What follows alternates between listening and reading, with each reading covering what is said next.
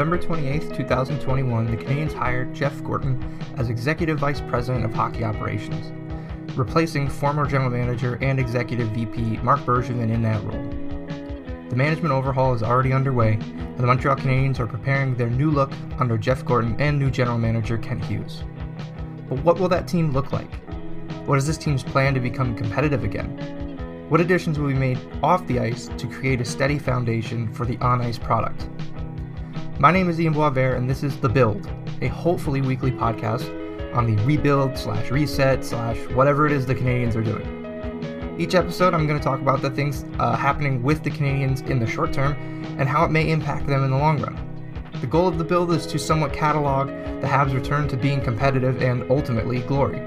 As long as the Canadiens are building something, I hope to be talking about it.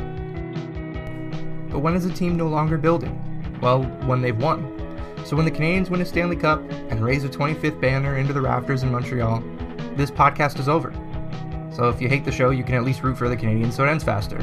That way we all win. I hope you'll join me in figuring out the Habs plan.